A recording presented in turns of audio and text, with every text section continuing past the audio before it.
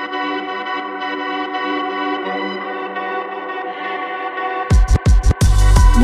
to the Startup Business Q&A podcast with Richard Moore.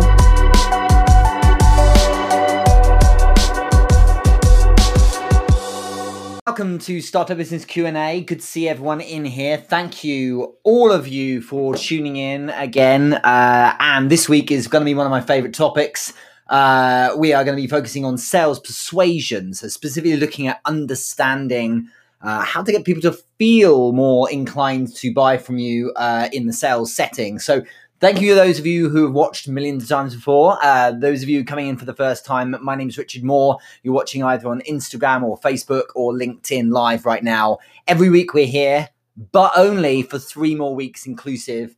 This is episode 258 and episode 260 even in 2 weeks' time. That's it. Whoops, that'll be it. That'll be 5 years of live streaming every week, and that will be the end of it. And I'm genuinely feeling really excited, not about finishing it necessarily as much as the new chapter. I'm really, really pumped about starting the YouTube channel up again. I'm really pumped about it. I'm so keen to get into that. And so July 19th, the day that we finish this live stream, and that being the end of it, we will simultaneously start with the with YouTube new videos going up. Shorts will be coming up soon, but we'll be dropping the first of the new style of videos out there as well. I'm really excited about this. So in advance, thank you those of you who are backing me and supporting me. And already a lot of people actually have been sharing how keen they're into this idea of pivoting to YouTube. It just feels right. It's something I should have been doing a little while back probably. And certainly now I'm pumped to get into it. I really am. So it will be massive. If you're interested in the kind of content I produce around digital marketing strategy, and I'm specifically talking about content-led, attraction-based marketing approach. I've done this for many years, really done well with it. And if you want to look at how I navigate sales persuasion and the tiny things, I mean, we're looking at things like how I've converted people who originally spammed me into high-ticket clients, how I break down a call to action so that you understand the mechanics behind it, why some people buy and some people don't, how to do the close, how to open a call, all of this stuff that I am massively pumped about, nerding out about. That's what we're going to be covering in the YouTube channel. So July 19th, Monday, that first call drops. I'm so pumped. And simultaneously, we'll be finishing these live streams. But in the meantime, this week, we'll be looking at sales persuasion or persuasion in sales. I just want to see who is on chat right now. Lewis Clack, my man, watching on Facebook. Good to see you.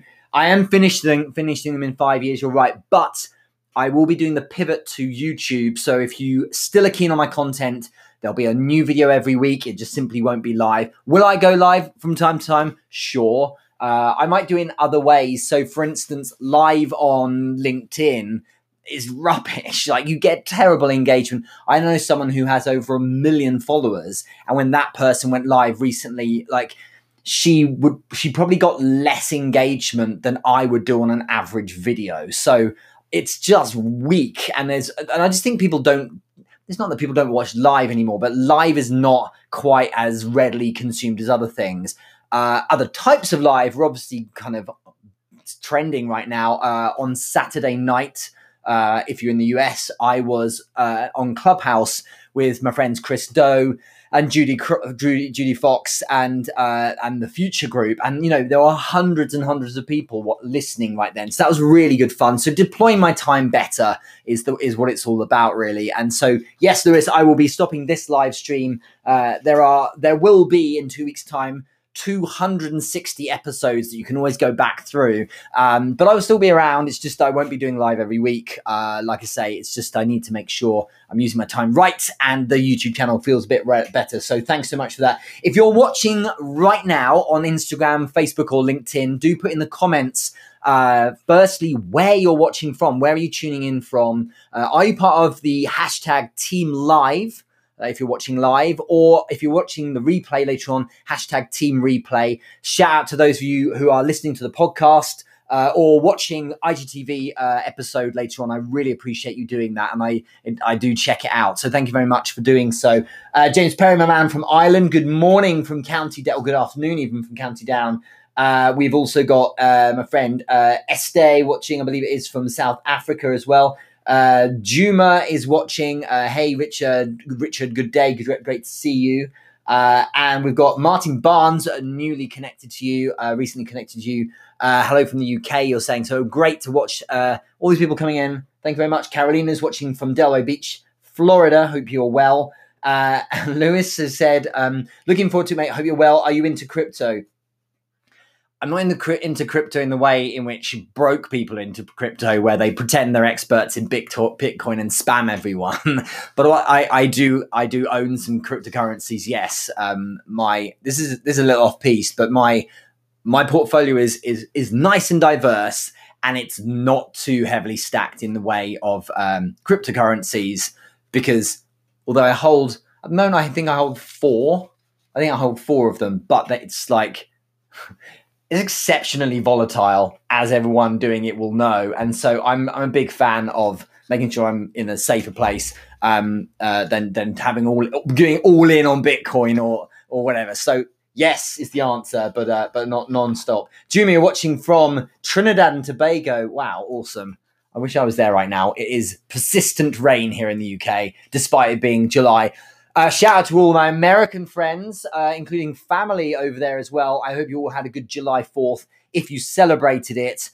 Those on the West Coast, I feel for you. No fireworks, apparently, because the weather's so horrific. So I hope you're all okay and safe. If you're tuning in right now, let us know where you're watching from. And if you have a question about sales persuasion, do let me know. I want to shout out, however, before I get started, the Entrepreneur Business Group. The reason why is in there right now we have a giveaway. I do giveaways all time, and right now it is a $50 giveaway to the best comment. Okay, so this kind of thing we do a lot of in this group. If you're not in it, go to Facebook and search Entrepreneur Business Group, or just type facebook.com/groups/Entrepreneur Business Group, all one word. That's a 6-year-old group now. I'm super proud of it. There's a great team working on it, and there's a post right now because it is Monday, which is simply asking what's the best way to start a week. So best comment will get $50. I'll announce that later this week, and you can share in the comments right now. If you can't be bothered to go there, no problem. But if your comment is on there, you'll probably get a chance. Well, you get a chance to win $50 if you're keen on it. Please join the group and let us know what your best way of starting the week is. I'd be interested to hear in the comments here as well. Let's get into questions. And then after a few questions, I'm going to share 3 tips for persuasion in sales. There are huge amounts of persuasion in sales related tips, just 3 that are really important.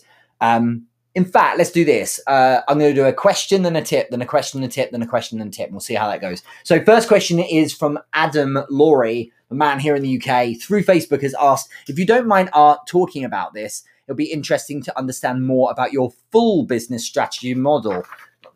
We have forever, but we'll do my best.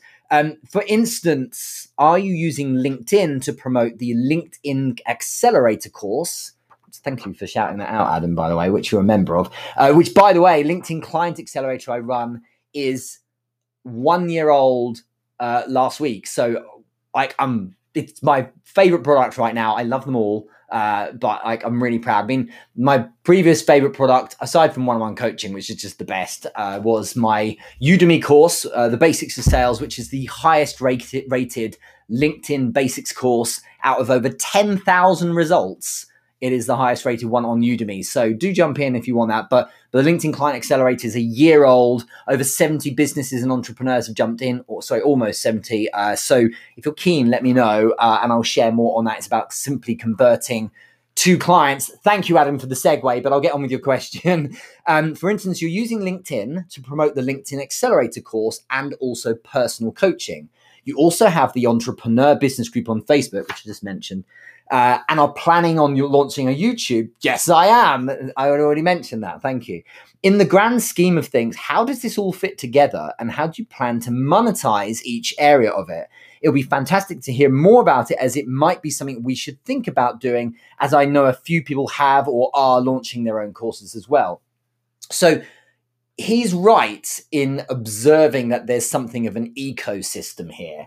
And the idea is that I'm trying to court different people or court people on different platforms, because everyone has their own flavor. Everyone prefers different things. Even if they are on all the platforms, they might be more, Facebook or more LinkedIn. And I suppose the idea always is remembering that with quality content and presence, so if I'm being present as much as possible, what I will find is that eventually those that would want to buy my services, such as my accelerator, tend to warm themselves to a point where they end up buying into it. So what that looks like is, if they're just looking at LinkedIn, they will find it interesting, the content I'm sharing, and eventually, if they are of the right kind of type of person and mindset, this is the right kind of thing for them, they do tend to find that after a while consuming enough content, they send themselves a comment my way, a DM my way, and find out a bit more. The idea of the YouTube channel isn't to go straight to monetization. I mean, you can run ads and things like that, but we're not going to make much money on it. With YouTube, I'm going to do probably what I did with LinkedIn to begin with, which is hold my breath commercially to begin with. But my plan with YouTube, I've hired someone to really help me do it properly. We're building native, organically built kind of content, do it all as well as we're meant to. But the idea is for a year, I'm going to produce content there with no expectations at all of return. I know there will be, though, but the idea is to drive people at the kind of the ecosystem of Richard. So here's the funnel for you, Adam. People tend to, if they find my content interesting, stick around for more of it. And that kind of giving approach to the top of the funnel is the best way to do things. So as long as I've got an abundance of different types of content, so not everyone's going to consume video, not everyone's going to watch this live stream, not everyone's going to watch me on YouTube. Some people want to read text, for instance. As long as there's an abundance of high enough frequency of content, people will eventually start feeling positive about what I do. YouTube will simply be another stream or channel to get people interested in me, or more specifically, what it is I can offer. But the idea is that I'm not going to be chasing anyone. So I'm very, very pleased that I've worked to get to a place where I don't do cold outreach. There's literally no phone calls or DMs saying, "Hi, can we connect, please? I have a thing I'd like to offer you." It's much more attraction based, and using some of the things I'll talk about today in terms of persuasion in sales. I mean, this really is the play I've got, which is that the funnel relies on them being persuaded by themselves that I'm an interesting person.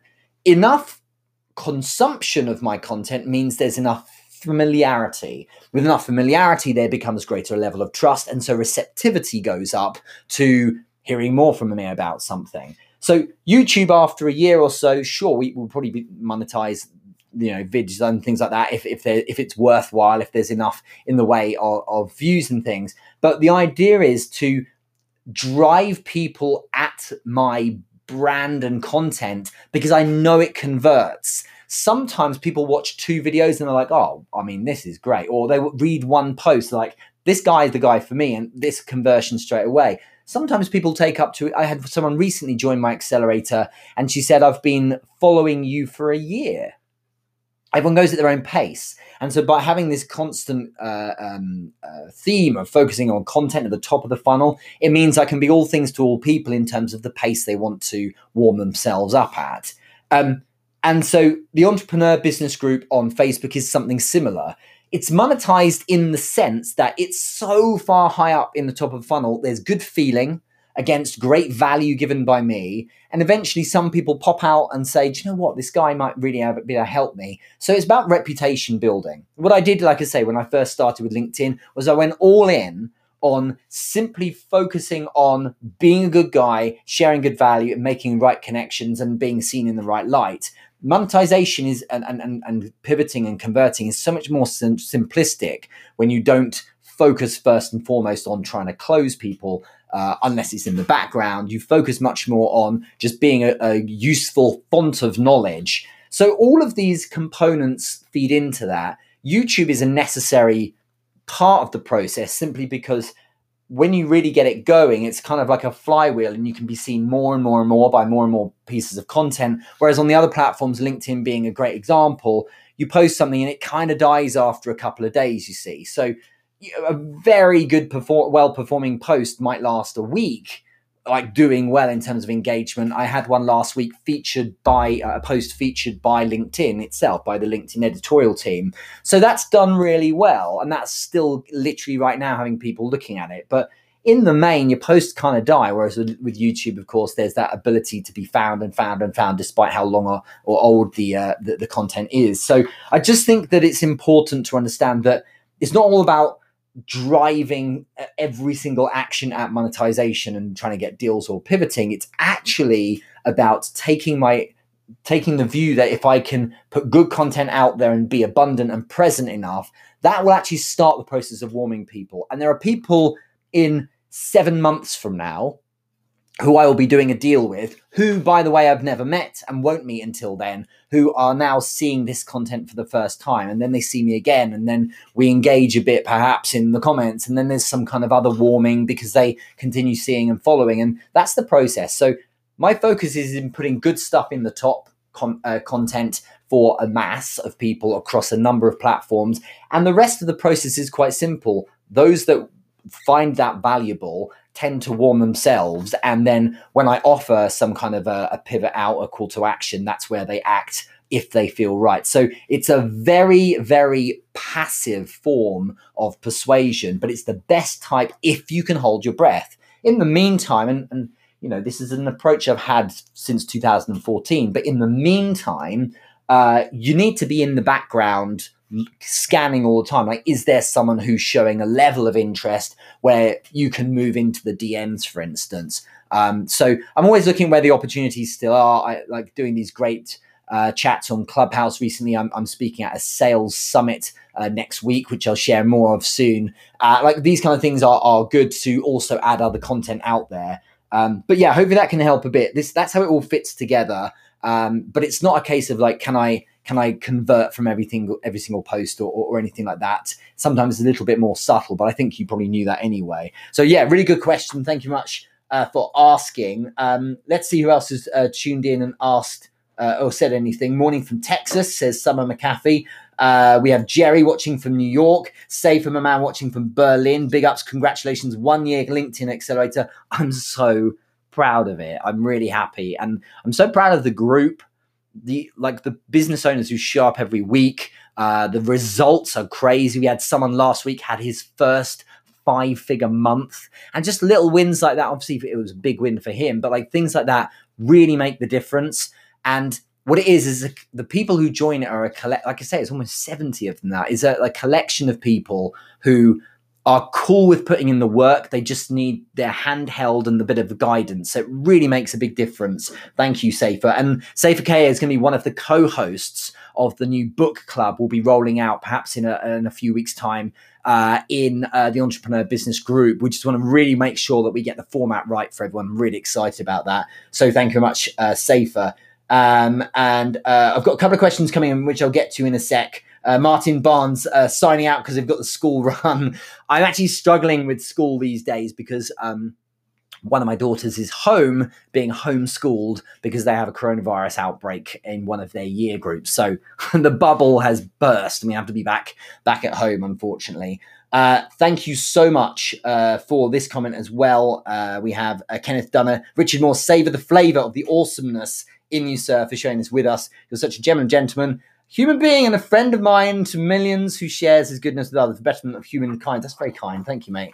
Right, next tip. So first tip on sales persuasion. If you've taken notes, here we go. First one is a reframe of how you see the sales dynamic. Your position as vendor compared to their position as prospect. Here is the tip, you are the prize. They are not the prize. When you really understand this, you bolt that mindset and that perspective onto work you're doing on personal brand, specifically on positioning, and you understand concepts such as the frame, which is the perspective through which someone views you, you understand that chasing is a terrible idea because it gives all the power in the dynamic to the buyer. Now, there's nothing wrong with letting a buyer have some say in this process, but what we don't want to do is chase someone, because if we chase, then it means that we're an easy catch for them. It gives all the power to them because it means all they have to do is decide if they want to buy from us or not. But that's not down to us. When we chase someone, what happens is then they start shopping around. It devalues us. And people who chase tend to be the category of people who look at discounts and negotiating, and they trouble themselves with learning how to hold the price when that objection comes up and things like that.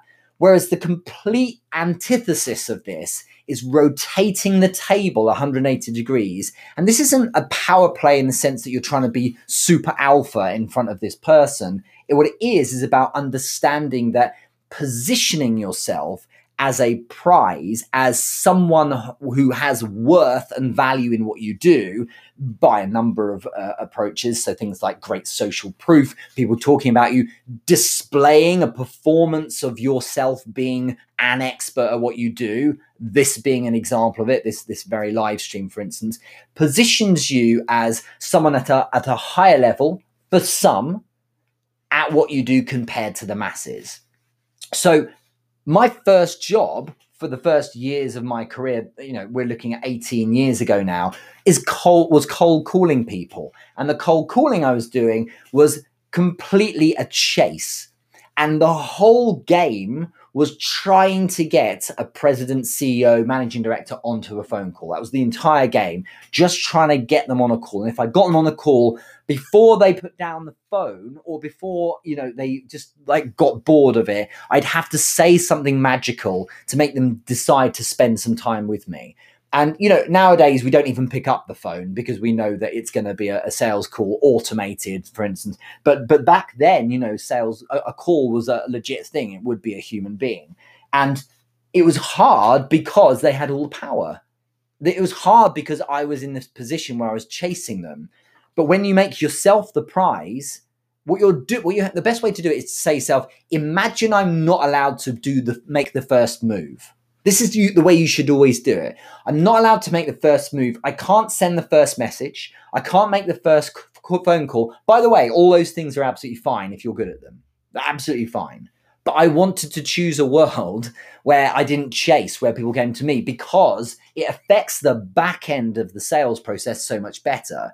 When you have a sales process which begins with the prospect wanting you have the position of power, and it's much more likely that that person will buy, but also not play games and try and negotiate so much or shop around.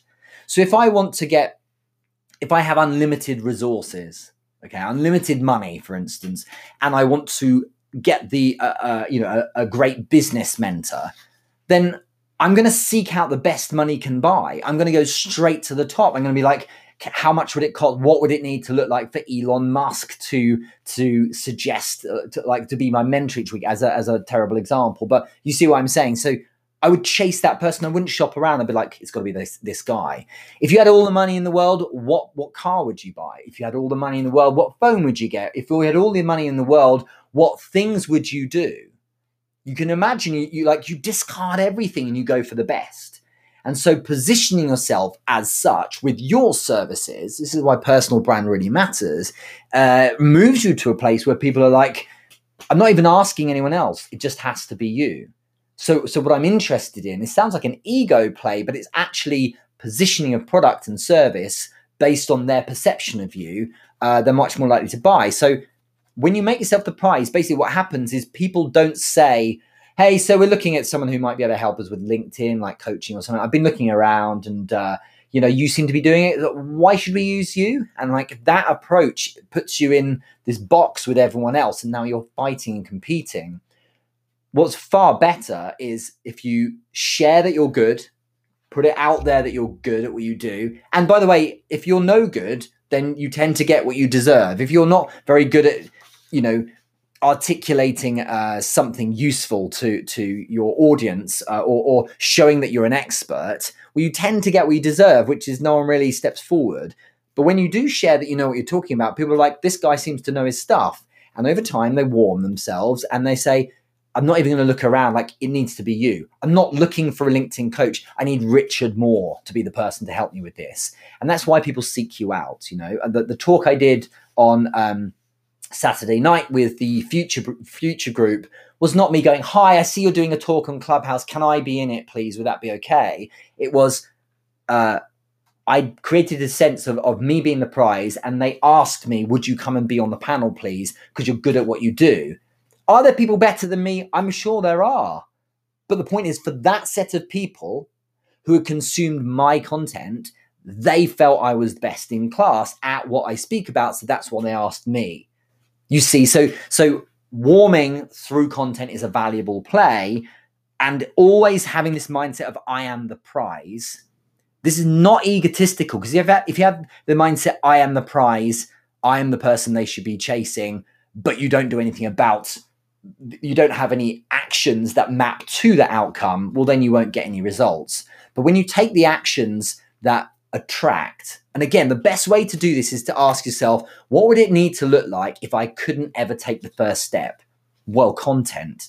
You need to get people to come to you. I really would rather there was a better word than this, but it's essentially good bait. What's the bait?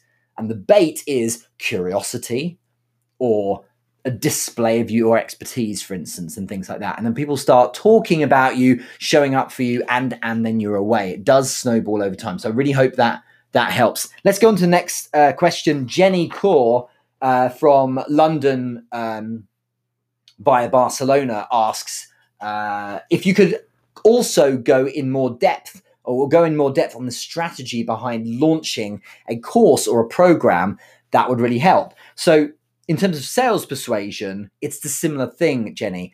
If I want to launch a brand new course, it's immensely difficult to do that from a standing start when no one knows me. It's far better to warm first. So it's always difficult for people when they haven't got any kind of engagement from an audience and they want to launch something. This is why a lot of businesses fail, and certainly new businesses, as startups that I've worked with for many years, they fail because they focus so much on the product that no one knows about them when it comes to launch day, and that's why they fail. So what's far better is to share along the way. So your marketing at the beginning, as you are in concept phase, as you are building your product, should be sharing what you're up to, because you need people to be warmed first.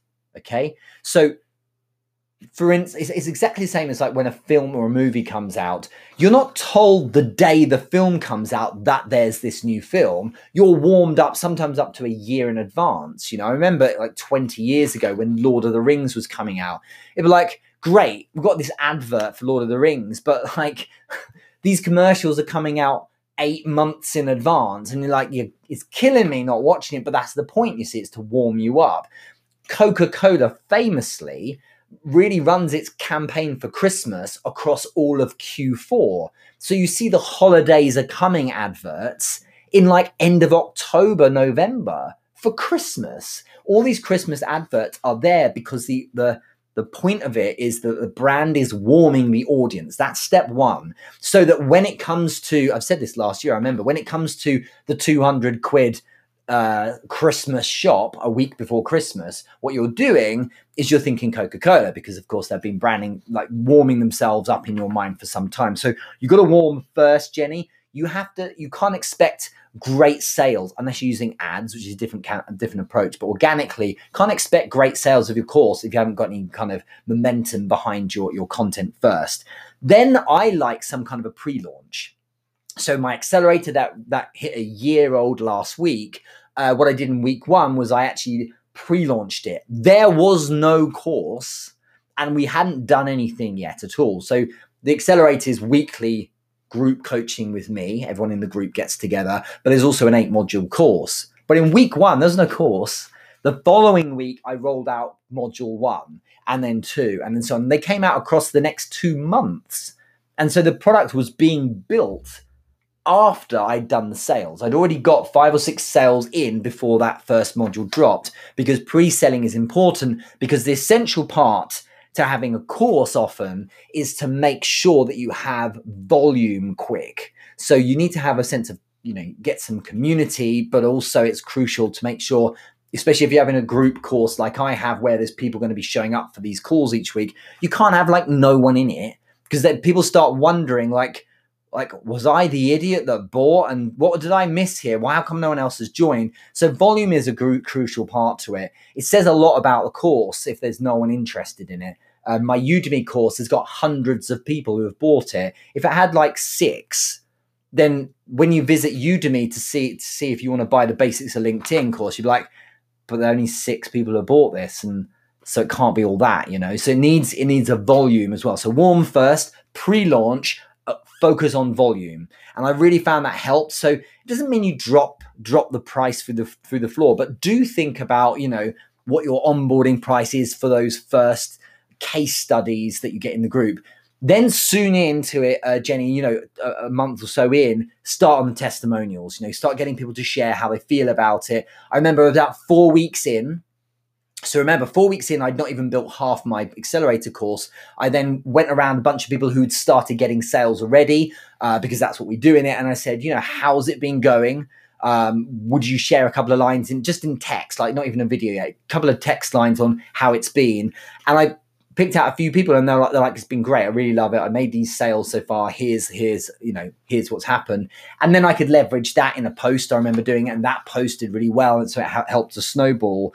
And then you can have something of a launch. There's nothing wrong with continually launching and relaunching. So I did this pre-launch, like a beta case study group, I called it, as the course was being built. The moment I'd finished the 8th module being built, Jenny, which was week 9, so over 2 months in, I then was like, hey, it's done, time to launch. It stirs up more interest as well. So this concept of constantly relaunching, there's nothing wrong with it. No one's going to hold it against you, but it's a nice way of stimulating some interest in it as well. You just don't want to be too salesy. If you're going to do content on it, then you need to draw something valuable from the course or the program, give it to an audience, and then offer an invite.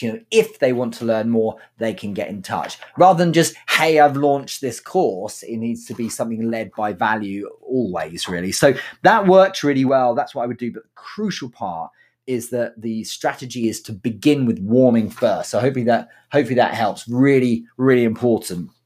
If you're watching on Facebook or LinkedIn right now, could you tell me in the chat how the video stream looks? I've tried a new bit of tech today, and I want to see if the actual video quality has wavy lines on it or not. Just let me know if that's the case. I'm just testing it. So just let me know. Okay, so that's second question. Thank you for that, Jenny. Second sales persuasion tip. First one was, you have to understand the idea of you are the prize. Second one is more about the idea of how people are persuaded, and it's a particular commentary on that. So the most persuasive voice in the world is one you need to understand and leverage, and the most persuasive voice in the world in a sale isn't you, the vendor, the person selling.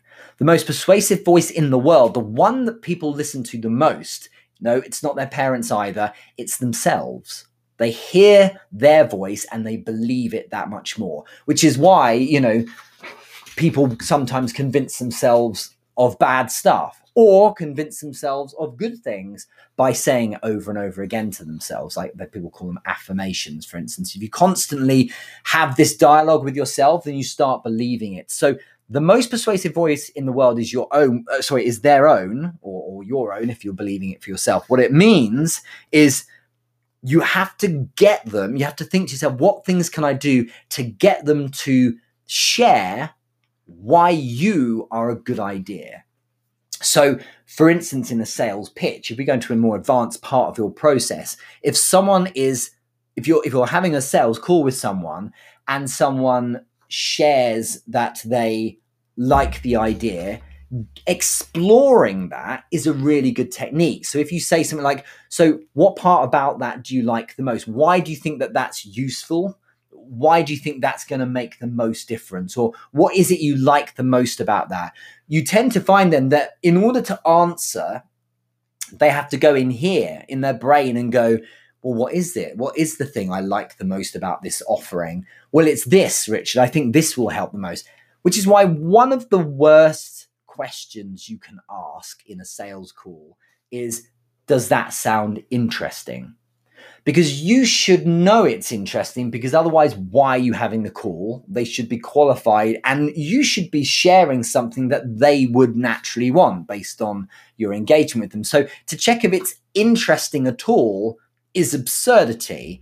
Far better to ask them what part is most interesting. We're being more assumptive here that it is interesting. But again, the point of it is so that they say out loud, well, Richard, this is the thing that's most interesting about this. What I'm doing then is I'm basically creating this wonderful scenario where they tell me why they think it's good. Now, in a less advanced part of the sales process, you can do exactly the same as this. You can basically say to yourself, where can I catch people thinking to themselves, now that's pretty good, or I like what they do? What you can do is you can catch them when they check out your content, or if they write you a comment, or if they look at your profile, for instance. If I look at something like, you can't do this on Facebook or Instagram, but on LinkedIn, if someone looks at my profile, it will say, here are the people who looked at your profile today. So I can go in there and I can say, Richard, thanks so much for checking out my profile. Was there anything in particular that caught your eye? And so rather than saying thanks for looking at the profile on its own, I'm now asking that person to share what in particular they liked the most. What that does is make them go, what is it I liked the most about his profile? Or if I get someone who sends me a comment after, for instance, I had scores of comments over this weekend from people who'd watched the interview I did listened to the interview I did with Glenn Lundy on Friday, and the panel discussion I did with the Future Group and Chris Do over the weekend. Scores of people asking me, like saying things like, it was really good, thanks so much for showing up. And so when you ask them, well, what part was most interesting? What part did you find most valuable? And they share that. In order to share it, up here, psychologically, they have to have asked themselves, what bit do I like the most about what Richard did? So they have to view you in the right light, which is why this tip is crucial. We have to always think about the fact that the most persuasive voice is their own. If they say out loud why they think you're great, they believe it a lot. So it's a good technique to try and keep them continually doing that. Okay, it's a really good question. Thank you, Nick Pass. Wow, it's a blast from the past. Nick Pass, I worked with you 10 years ago. Top quality, great hairstyle as well. Thank you. Despite the bad haircuts I've had recently, I'm actually going for one tomorrow. Safe Care, video quality is solid. Thank you for checking that. Gary Frey, good to see you, my man. I really appreciate it. So this is week 258 of Startup Business Q&A. We are talking about sales persuasion. Ask me a question if you have one. We have 3 sessions left, including this one. So you have next week, and then the week after, on the 19th of July, is episode 260. 5 years of consecutive Monday Q&As since we started. And that's it. We're done. And I'm pivoting to then the YouTube channel, which will roll out the same day. 19th of July will be the first video. And then we'll be rolling out videos weekly, but of course, shorts along the way. Shorts, for those who don't know, are sub 1 minute videos that are up on YouTube. A bit like stories in a way. They're just, but not. But they're kind of shorter versions of bigger, well-produced videos. So looking forward to the pivot there. I can't wait, in fact, for that. Before I get into the final tip, let's do one more question. Safer himself, who I think is watching on Facebook, asked, really curious to hear your point of view here. how would you persuade in a B2B, so business to business sales context, what could be a cold call or a first meeting, if you know that your offer or service is by default not perceived as a crucial need? I did this for years. A crucial need is something where it's like, we have to do this. In the pandemic, people were seeing me as a crucial need because I show people how to convert and sell and how to do it on LinkedIn. And when you combine the two, it's like when you're not allowed to leave the office and you have to close deals, it was ideal. So I suddenly became a crucial need when before the pandemic, some people were like, yeah, we're fine without online selling. I'm sure we can just do it face to face as we have for years, but they hadn't practiced the skill. So that can change. There's flux in that for sure. He goes on, I understand sales persuasion as putting things in a need or benefit context, but feel more than welcome to add something else if I'm misunderstanding. Yeah, you're along the right line. So what's weird about this is that if you are selling something that is a nice to have, as it's called, or something that like, it's not like, they're not going bankrupt if they don't buy you, then it's kind of harder than, of course, if you're selling something where people really need it. And what you tend to find is the caliber of salespeople is lower when it's something where people really need it, and higher where it's something where they don't need it. A great example of a product people feel, because this is always a feeling, people feel they need it, they like desperately need it, is mobile phones.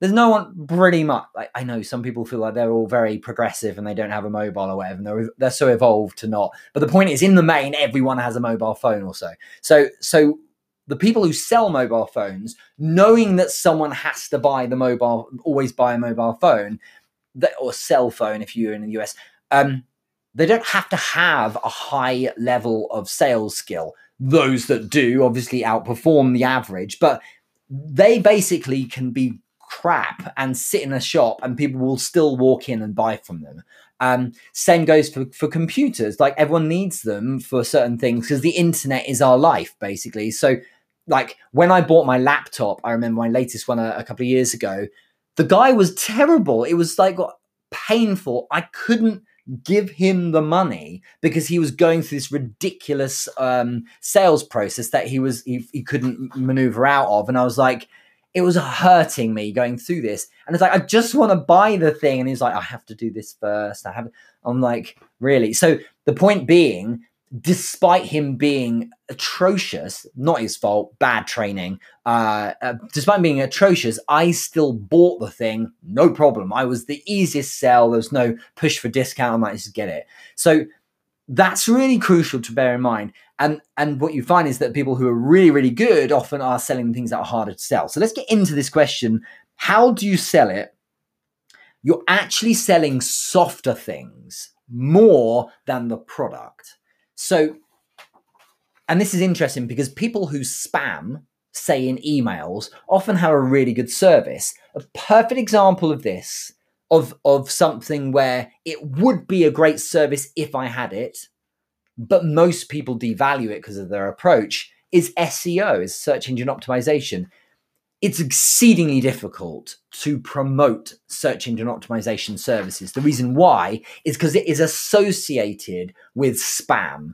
And because it's associated with spam, people believe that you will probably be a worthless service. And that's in the main whatever the case is. If you go to your junk inbox after this live stream and check, most of the junk mail is people offering you SEO and like they'll build you an app and things like that. And it's the same old thing over and over again. And the thing is that is probably a really good service. It helps. If I was top of Google or any search engine for sales or for LinkedIn or conversion, for instance, I'd be crushing it. That'd be amazing. But the problem we've got is that people trying to sell it are doing it in a way that won't work with me, because that they're joining a body of people that and mimic a style that I've been conditioned to believe is spam. So how do you fix this? These soft skills are critical here. And I've sold in the past many things that people did not need. I sold business conferences. I also sold online marketing that people did not need and they were fine without it. And so the reason why I was very good at selling and have been since is because of me, not the product. And I've sold in my past very mediocre products that still perform. They did right. I always believed in the product. It was always good, more than good enough. But the point is that some were not best in class. Some had a ridiculously high price point for what they were getting, but I was still able to sell because of crucial understanding that people are buying products, not robots. And when people buy products, they don't follow logic first. They follow emotion first. Despite what you might think, the most logical person also leans in more when there's an emotional attachment to, sure, the brand, but often the person. So what does it look like? It looks like confidence. So self-confidence and self-belief, belief in your product as well. Okay. And that has to shine through in a lack of hesitancy, but more importantly, in their feeling that you've got this. They are buying this feeling of you've got this. You're not going to screw them over and take their money and they get nothing. There's a level of trust. They feel like if they give you their money, they're in safe hands. Okay. There's someone who's building my new website right now. It was the easiest deal from in the world. I'm like, yeah, no problem. Like I gave him the cash straight. Just go. Like your soul. Like in my head, I feel he's got this. He's built a website for me before. He's built websites for people I know. There's no question he's got this. I feel that he's got this. And so that belief is what got him the gig. The guy Calvin and createcontent.io who make my GIFs and carousels, the easiest sale in the world for them, because are there people who have a greater ability to do design work? Probably. But do I believe in them? Yeah. I believe that I have confidence that they've got this. And so the other considerations, as well as that confidence that you've got this, that you can deliver, and they've got to feel that through, again, a lack of hesitancy, this sense that, I know exactly what to do. It's not arrogance, but it's just like, I got this. I know exactly what I'm doing. The next thing is that you have to be speaking to the right person. The reason why is because of the third thing. But the second thing is you have to be speaking to the right person. The right person is always the top person. And if the right person is someone who is not the top person, you ideally should start still with the top person. So if I'm going to sell a CMO, Chief Marketing Officer at a corporate, they might hold the budget, sure. But if I've spoken to the CEO as well before, that carries so much more weight. All the gigs I ever work on, all of the deals I've ever done, I've done literally, if I look at the last 12 months, literally hundreds of deals. All of them have been with the person running their company. Like there have been a couple where it's not, but they're the ones where they've come to me and gone, hi, can I just buy this, please? But in the main, they're always with the top person, okay? So the crucial reason why this is important is that the third point is that they have to like you. This sounds weird, but social matters because you're buying from humans. And there's the saying, people buy people. But that's not specific enough. It's people buy people they like, or people buy people like them. So if you get on with someone, if you resonate with them, if you have something of a relationship, some kind of kinship, they just get the deal. So my man, Justin, who's building my website right now, like we get on really well. He did my previous website and did a good job. So like, why wouldn't I give him this one? Another example I've used in the past, my bro-in-law is a locksmith that lives reasonably local. So if I have a problem with I never do. Like if I lost my keys, I've never lost my keys in my life. But if I lost my keys, I'd call him. Is he the best locksmith? No. He's probably not. He's only been doing it a few years. Is he the cheapest? No. He charges me full rate as well. But why does he get the gig? Because I like him, because he's my brother-in-law. I know a guy who's, like, if it's plumbing I can't do, then I've got a friend over the road and her brother is the guy who gets the gig as a plumber. Is he the best? Actually, no. But is he more than good enough? Yes, he is. And he's reliable. I know where he is. And I just know it. And so that's how it works. And you're all the same. And when you buy from a brand, whilst you don't know the person, Good example being an iPhone from Apple. You buy the brand because you trust and believe it, and you like it. You like being part of the tribe and what it represents to you. So actually safer.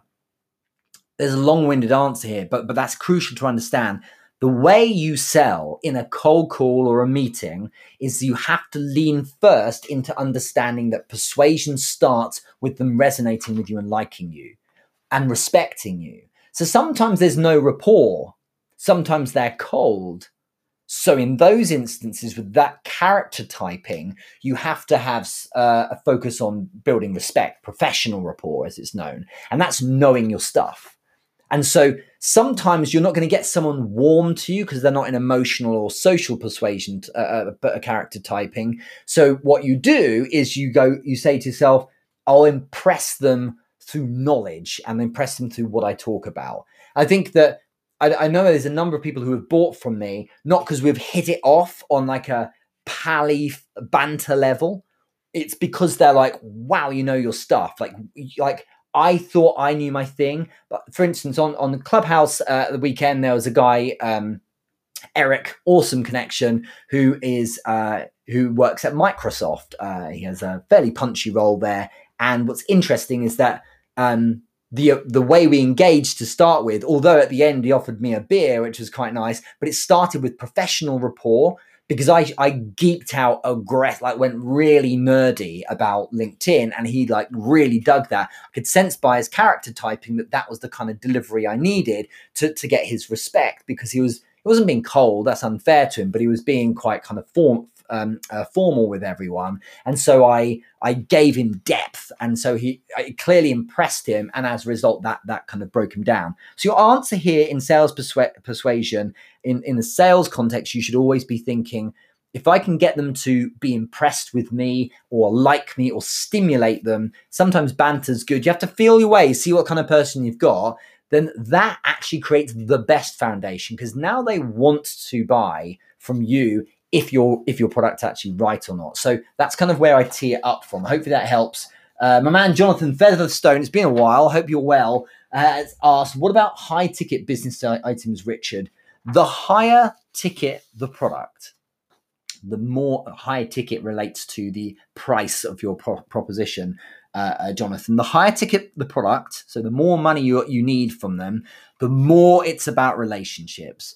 I remember the first six-figure deal I did, which was just over 100K, and it was no, it wasn't. It was just under six. It was just under six. It was like 96 grand. It was irritatingly low. I remember just under it. This was a recruitment deal. I remember that deal. The feeling I had, I know I'm right with this. The deal, without question, was based, like the percentage we got on the fees and so on, was totally based on the fact they liked me. I took them for dinner. I was fun. I remember, I can see it now. I went down to South London and I met the director and also one of the people working with them. I took them to lunch. There was a good wine. I made them laugh. I showed I knew my stuff. It wasn't awkward. And we were there like, you book a lunch sometimes and it's 45 minutes to an hour. This was 2.5 hours. It wasn't about getting drunk at all, because we didn't. But this was about like really making them feel like, what a good guy. Like, I really enjoy this guy's energy and like presence. That's what got the deal. No question. And what happens is, if you're in their pocket in that way, if they like you, it doesn't matter who else is out there with other propositions. It's like there's some voice in their head going, I just like this guy more. So you, Jonathan, I know that you do exceedingly high ticket products, and often yours are multiple six-figure propositions as well.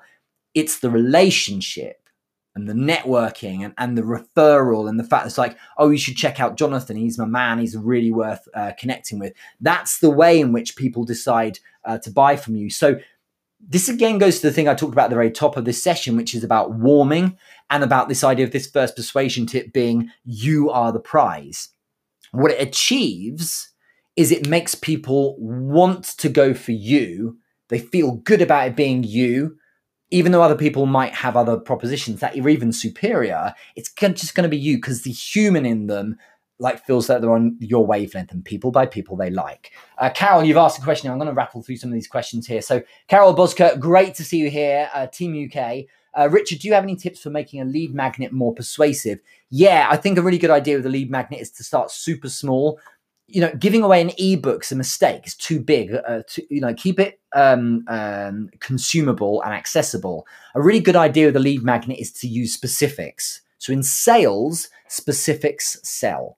What that means is you can say, right, here are 3 things. So I'll share with you 3 things that did this thing. So it's a very simple outcome against very simple steps. Because people don't want an ebook. They don't want to sit and read 100 pages. They just want the answer. What are the steps? What do I need to do? So the more simplistic and specific a lead magnet is and easy to consume, like when it's a 1-page cheat sheet, it's so powerful because people are like, oh, this is just perfect for me. In my accelerator, I have a DM cheat sheet, DM scenario cheat sheet, which is on all the different scenarios in LinkedIn when someone is checking your profile, voting in a poll, commenting on a post, whatever it might be. What do you write and why to the different types of connection, first or second or whatever? And although it's for the group that's paid to be in there, they're all loving it and they're all getting great results from it because it's so simple to consume. It's 2 sheets of paper, that's it. And it's like, here's what you do and here's what you say. And it's just like, great, copy and paste, that worked. Wow, that's brilliant. Rather than long-winded philosophies on highbrow concepts without any specifics. So the best lead magnets are simple ones because when it's simple, you can then get in touch with them and say, Carol, how was that? Did you find, not did you find it useful, but what part did you find most useful? Carol, and they can say, Richard, that was really great. I had 3 amazing tips for you there, but that second one really made the difference. Really, why do you think that is? Well, because it did X or Y. Okay, great. Now we've got a conversation about how great I am. And this is back on this point earlier of the most persuasive voice being their own. That's sharing why I think you're good. So keep it simple, accessible, and specific as well. So 4 tips or 4 steps to achieve X, for instance, will really help you out. There's so many people jumping in on Instagram. Wow, I'm impressed. Thank you so much, everyone, for watching in. It's insane. You guys are so many of you. Thank you. Is that lead magnet available, Richard, or only available to your clients? Only available to my clients, sorry. But you can always join, Carol, couldn't you? The accelerator. So if anyone wants to hear more on the accelerator, just DM me accelerator. We can at least have a chat. Carol, you and I are overdue a chat anyway. Thank you very much for joining us on Clubhouse at the weekend. So I just want to say hi to everyone joining in there. Alice Curation, good to see you here. On Instagram, Carol Bozkart, Mindsetalam _business coach, Aiko Kalari, Mirav Levine, good to see you here as well. Jar plus Oni, Jana Dodefeld, good to see you here as well. Language M _Diretta, Jenny Core, we answered your question. I hope you heard it earlier. Thanks so much for tuning in. Fun __ way, Only Forsheim, Amir Hatia Tip V, as well as a lot of you. Thank you for watching on Instagram. And Jonathan, I hope that answered your question. So let's look at one more tip. We've had in terms of sales persuasion, you are the prize. Second one, the most persuasive voice is their own. The third one, let's think about sales persuasion. And it goes to something I've kind of already been talking about already, is that this, I kind of want to, I'll reiterate it as this third tip, is that people buy people that they're into or that they like. So you should be focusing. So let's say this third tip is that people buy people they like. Okay. So how do you really do that? You show them that. So firstly, you can do it through content by being familiar. The more people see something, the more familiar it becomes, right? Trust is formed out of the known rather than the unknown. So if someone knows you and sees you, they feel more trusting towards you. That's why we would trust a celebrity we know more than someone we don't know. You trust, The Rock, Dwayne Johnson, more than someone you don't know because that person has familiarity for you. But relating is crucial as well. So when you do engage or speak to people, it's crucial to say, I'm like you, or I remember this, or I know someone who's been through what you've been through, or even better, I've been through what you're going through, and I overcame it in a certain way. Showing that you're on their wavelength helps someone believe that you're like them. humans want to gravitate. They are social animals, and social is a thing that we can't really do without. So we naturally like to keep ourselves to ourselves unless it's someone who we like or who is familiar, who will add, say, status or give us something stimulating, such as intellectually or emotionally or in terms of humor and things like that. Otherwise, we will keep our barriers up. So when you break through them and are like them, they let you in, and then that's where receptivity lies. So that's really, really crucial. I'm rapidly going to bring this to a close now because we're hitting an hour, but I wanted to say thank you for watching. This is episode 258. Next week is the penultimate ever live Startup Business Q&A. We'll be finishing up the week after that on 260. Thank you so much, everyone, for watching. I really appreciate it. And that will be the end of it. That'll be the end of it, but will be the start of the YouTube, and I am pumped for that. Thank you, everyone watching over on Instagram. I will see you soon. Thank you also on Facebook and LinkedIn. Have the best week, and I really appreciate all the support. Thanks so much.